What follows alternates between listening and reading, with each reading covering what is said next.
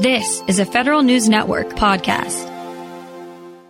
The vaccine mandate for government contractors has been in limbo for a couple of months since an appeals court decision limited the scope of a nationwide injunction on the mandate made by a lower court. Now the Safer Federal Workforce Task Force has finally updated its website regarding enforcement of the mandate. The main takeaway, there's more guidance to come. For what that means, Federal News Network's Eric White spoke with attorney Matthew Hawes, a partner at Jenner & Block. So the big news last time we spoke was that the 11th Circuit Court of Appeals had entered its judgment in the appeal of the Southern District's nationwide injunction of the vaccine mandate. So that injunction was the broadest injunction that had been issued. It made things a lot simpler for contracting officers and for contractors in that we knew that anywhere in the country, the vaccine mandate would not be enforced. The 11th Circuit decision upheld the injunction. It found that President Biden did not have the authority under the Federal Property and Administrative Services Act or the Procurement Act to issue that broad of an injunction. But it narrowed the scope of the injunction. It held that it shouldn't be a nationwide injunction, but instead it should only apply to the handful of state governments that brought the case, and then to an industry group, the Associated Builders and Contractors, that also joined the litigation. So that decision left us with a lot of uncertainty about who would be covered by the injunction. We then had a patchwork quilt of different court injunctions that covered smaller geographic locations, smaller groups of plaintiffs, but left a lot of government contractors not subject to an injunction anymore. So in the wake of that decision, contracting officers, government contractors were left with a ton of uncertainty, and everyone looked towards the Safer Federal Workforce Task Force website for some guidance. We really didn't get a lot in the immediate aftermath of the decision. They moved around, reformatted some things, but kept the wording the same, leading folks to try to guess if that was intentional or was signaling. Then last week, we finally got some clearer guidance, although still a bit of dramatic foreshadowing. So here's what happened last week. Two things. The first is probably only interesting to legal nerds, but there was a procedural matter in terms of appellate law that meant that even though the court decision had been issued a couple of months ago, it wasn't actually entered as a judgment until last week on October 18th. And that's because the government was a party and they actually get a longer time period than a private party to ask for a panel review by the entire 11th Circuit. So it was only last week that that time period expired, and the decision of the 11th Circuit from back at the end of August was actually entered as a judgment, as an order from the court. So that means that that's when the nationwide injunction was technically lifted. Well, in anticipation of that, we actually did get a pretty substantive, thorough update on the task force website. And they said 3 things should be expected. 3 new guidance documents on how the mandate will be enforced as a result of the 11th Circuit's opinion. It said first, OMB would issue guidance to agencies on how to comply with current injunctions and whether to include the clause enforcing the COVID mandate in new solicitations and contracts. It said that the task force would issue a substantive update to the COVID-19 safety protocols that will be required by contractors. And then third, that OMB would issue guidance to agencies on the timeline for enforcing the clause that points towards the workforce task force guidance when it's already present in a contract.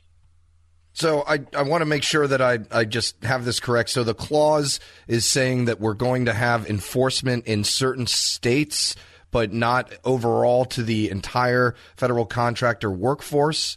And so this is the clause that they're referring to, or is the clause meaning something else?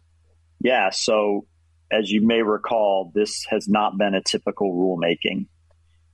the rulemaking was expedited a bit, and what actually happened is that they issued a clause that is inserted into contracts. That's what creates the trigger for contractors. But all the clause really does is tell the contractor to go out and comply with what is on the Safer Federal Workforce Task Force website. So if you're a contracting officer, you're thinking in terms of, do I need to put this clause in a solicitation, in a new contract? If you're a contractor, you're looking for that clause in a solicitation, a new contract, because that's what starts the ball rolling in terms of your obligation. But the substantive obligation isn't in the clause itself. It's on the Workforce Task Force website. Gotcha. And what can you tell me about the timing of this? It's kind of an interesting point to do this, almost as if, people are already kind of have contracts on their books for the following year. What does that mean to you? What were they trying to say by issuing it now? Yeah, I think there's a lot of interesting questions about the timing. So you're certainly right that a lot of contracts go out at the end of the government fiscal year. We've had obviously government priorities across a range of issues. All of that is harder when you have this sort of uncertainty. Contractors don't know how to price, how to plan. And so I think there probably was some concern about the uncertainty that this clause hanging out there was creating. And they wanted to give some clearer guidance, both to contracting officers, but also to contractors on what to expect, certainly in the near future. Obviously, the other timing issue is that everything keeps changing with COVID. It's a moving target. We know we have new variants. They're working on new vaccines. We also have changing public perception of vaccines. We've got a more vaccinated society now. So things look very different than when the Workforce Task Force guidance first came out last year. And I think that's why they wanted to take a step back, have a chance to reevaluate the substantive protocols that will be required. That's obviously the most interesting thing here is what they'll actually do. Will they remove a vaccine mandate, maybe just keep some other mandates about testing or about workforce spacing or monitoring? It'll be very interesting to see what they do in terms of the substantive requirements. Yeah, you said that they did this in order to clear up some uncertainty. Asking your opinion now, did they do that? Does this help folks that you're working with understand what they're going to need, at least in the near future, as things, like you said, are still kind of getting settled out? Yeah, it absolutely does. Obviously, all eyes are glued to see what the next update is. But for the time being, we have a clear statement. And I should say that OMB did come out with its guidance, that first piece of guidance that was foreshadowed by the task force.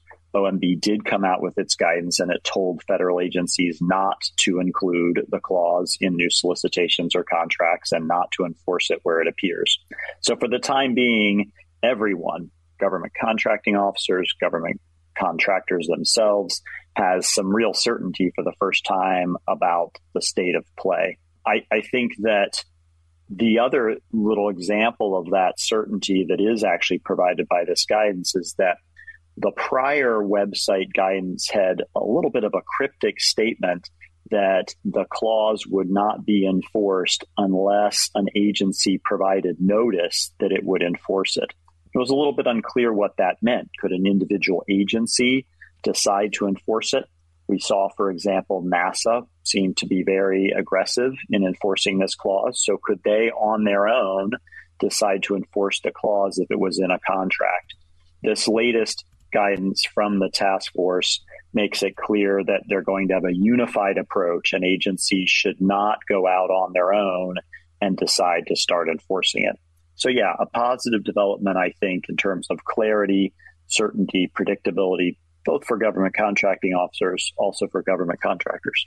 Gotcha. And just a curiosity point here about the enforcement part of things. Are contractors worried about how the government is actually going to go about that process? We've all submitted by now to either fly somewhere or something our vaccine cards, but those can be easily gotten anywhere. And if you really wanted to fake it, you probably could. Are they worried about the feasibility and just how far that agencies are going to go to prove that your workforce is vaccinated if it comes to that? Yeah, so the earlier substantive guidance did provide some information on the sort of record keeping that contractors needed to have for these vaccines. I don't think there was as much concern about that, at least then, as there was about the overall workforce issues that we're all so familiar with by this point. Folks who really don't want to be vaccinated, who are threatening to quit their jobs, obviously, at a time when it's hard to find labor, and we've got lots of urgent needs, particularly in manufacturing. So it was really that challenge, contractors being squeezed from every direction. Now, of course, we've added inflation, only making matters worse. So many things that contractors are trying to deal with as they work to fulfill government orders. I think the takeaway here is that everybody's going to keep paying attention to the Safer Federal Workforce Task Force. They've ensured that we've got a bit of a cliffhanger here, and we're all going to be refreshing that website quite frequently to see when the new guidance comes out. A little bit more wait and see, and you're staying by your phone, I imagine, waiting for the call and ready to go out when it comes. Absolutely.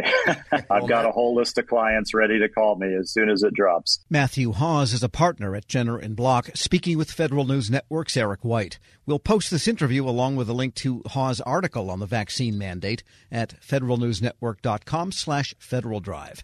Subscribe to the podcast version of the Federal Drive wherever you get your shows.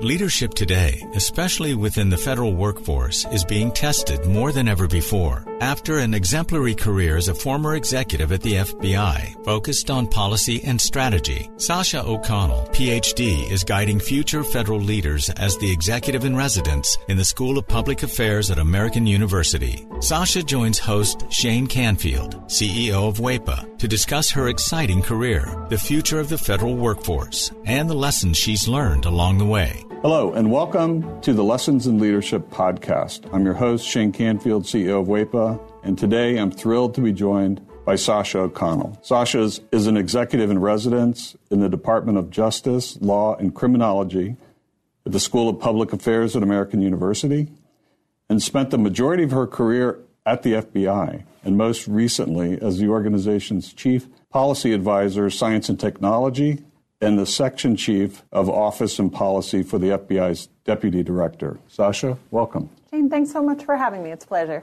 Can you give us an example of someone early in your career that motivated you, and what did that look like? Sure, absolutely. So it sounds almost cliche, but it was the dining room table. So I grew up with a stepfather who spent 30 years at the Veterans Administration at the VA, and he talked at the dinner table. He started as a social worker and then sort of rose up into management, administration, and leadership. And his stories, right, and his approach really, really impacted me. My mom, interestingly, ended up in a career in public service. She was a prosecutor. She's currently a retired state superior court judge. But she had a big career change also in her 40s. She went back to law school in her 40s. So getting all of that in the mix at a young age at the dinner table really, really impacted me in really specific ways. Yeah, that's amazing. My father was part of the generation that took President Kennedy's call to action. And he took that to heart, and he went and worked at the Department of Interior and a number of other places in federal service.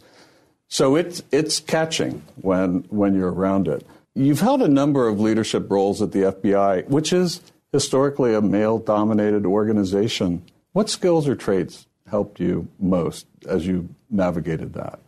Yeah, it's an interesting and challenging sort of situation and question. One I don't think I still am reflecting on. I've been out of the FBI about 6 years, and I'm sort of still thinking about it. I think the bottom line was when I was there, and I really grew up there, I didn't know any different. I grew up with male cousins and brothers, and it was sort of a continuation of my existence. So it did, in retrospect, it was a really unique situation, but it didn't necessarily feel that way for me at the time.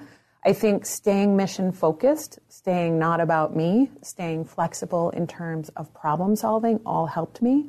I will say there's resources today that weren't there when I was there, or certainly when I was starting out, There's a lot of affinity groups for women in national security, women in federal law enforcement. And I will say, I think I would have really benefited from access to those kind of resources as I was coming up. I had both incredible mentors, men and women, women across the organization who I became very close with, who were incredible supports, not just getting the job and starting out, but sort of matriculating through. But again, I'm really sort of proud of and involved in some of the work of those external organizations that bring women across government, executive women in government, and those kind of organizations together, because I think it is really, really helpful as one moves through.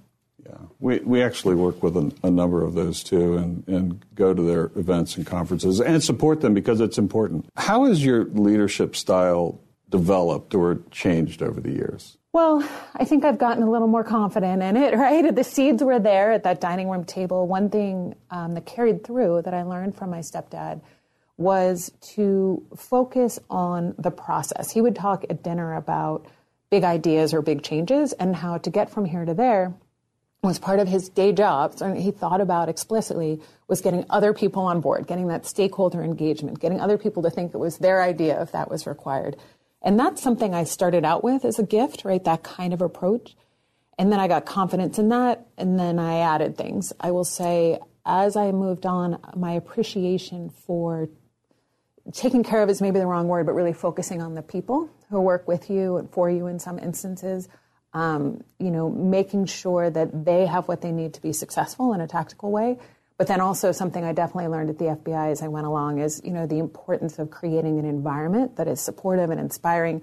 We joke about it, but food has played a pretty serious role in my leadership style over time. I learned from great mentors. I worked with Bill Estevez at the FBI, who had a full-scale cappuccino maker at his cubicle, right, and would host coffee hour, and you'd see the steam rising across the cubicles. I worked with a great friend who used to carry hot frittatas for breakfast celebrations or on the metro, right, in one of those sort of coolie bags. And so I think it's been additive in terms of learning, gaining confidence in my approach, and then adding these pieces as I go that I've certainly learned from mentors and colleagues. And clearly you never let anything get in your way. You were mission focused, as you mentioned, and you just got the job done no matter what was in front of you.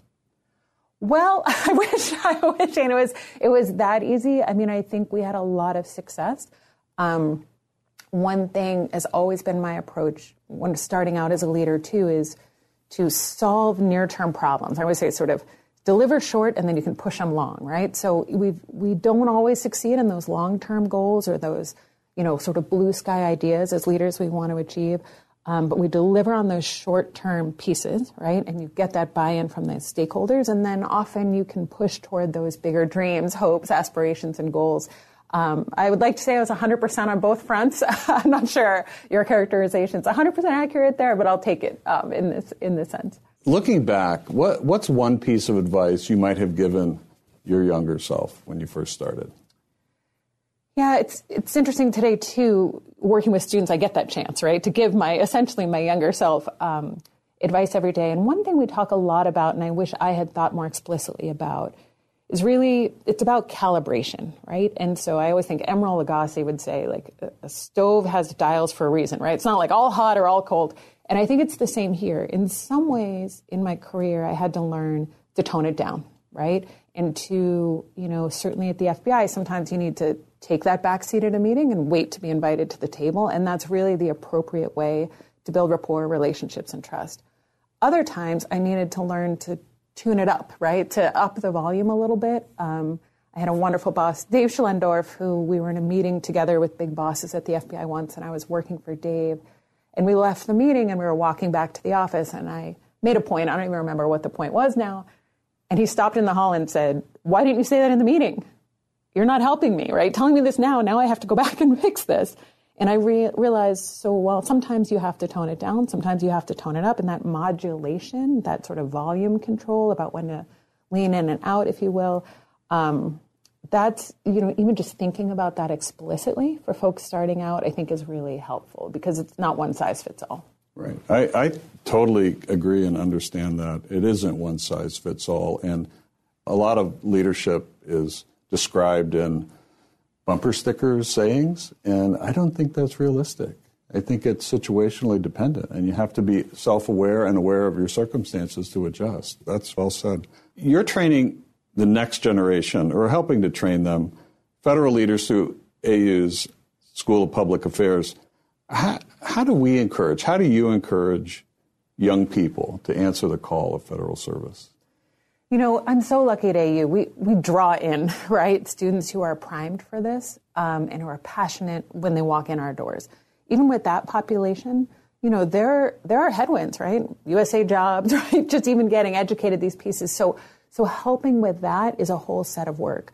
I'm also really passionate about, as you point out, reaching out to a diversity of folks who haven't even thought about these careers as careers. I had a conversation with a young woman the other day, and she was talking about law school. I'm fully supportive of law school, and I said, have you ever thought about a career in federal service? And she said, isn't that for old people? I said, okay. So, you know, I mean, there's an education to do, right? Clearly, she's never seen the softball leagues, you know, down on the mall, or kickball, or any of the fun we all have in town, where we certainly did when we were younger. But I really try, again, podcasts like this and other venues, to put myself out there and really talk about what it's like, the opportunities I had at the FBI to be in the middle of the mission space, and to explain that the federal government needs all kinds of skills, right? And diversity of thought, right? And diversity of people. So there's that sort of working with the group that's primed for us, and we need to help them get over those barriers, get in, and then stay engaged and passionate.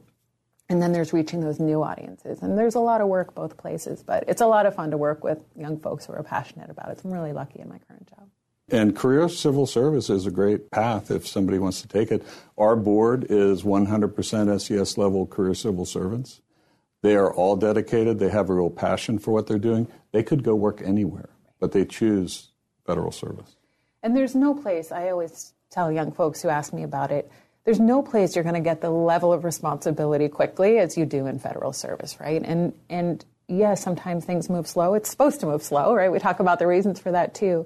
But there's really no other industry, maybe some startups you might get this experience, but really where you can be in the middle of mission space, whether you're passionate about the environment or national security or healthcare, you know, public health, and you're going to get in there quickly, and you're going to get in the mix and get exposure, experience, and opportunity for impact that's really unlike any other career. Perfect. Well, thank you, Sasha, and thanks to everyone for listening. I'm Shane Canfield, and this has been the Lessons in Leadership podcast. Talk to you next time. Reconnect with a carpool or vanpool. Even if you're commuting just a few days a week, Commuter Connections can match you with others that live and work near or at the same place as you. Prefer taking the bus or train? There's never been a better time to reconnect with transit. Plus, you have the added comfort of knowing Guaranteed Ride Home is there for any unexpected emergency for free. For more options, visit commuterconnections.org or call 1-800-745-RIDE. Some restrictions apply.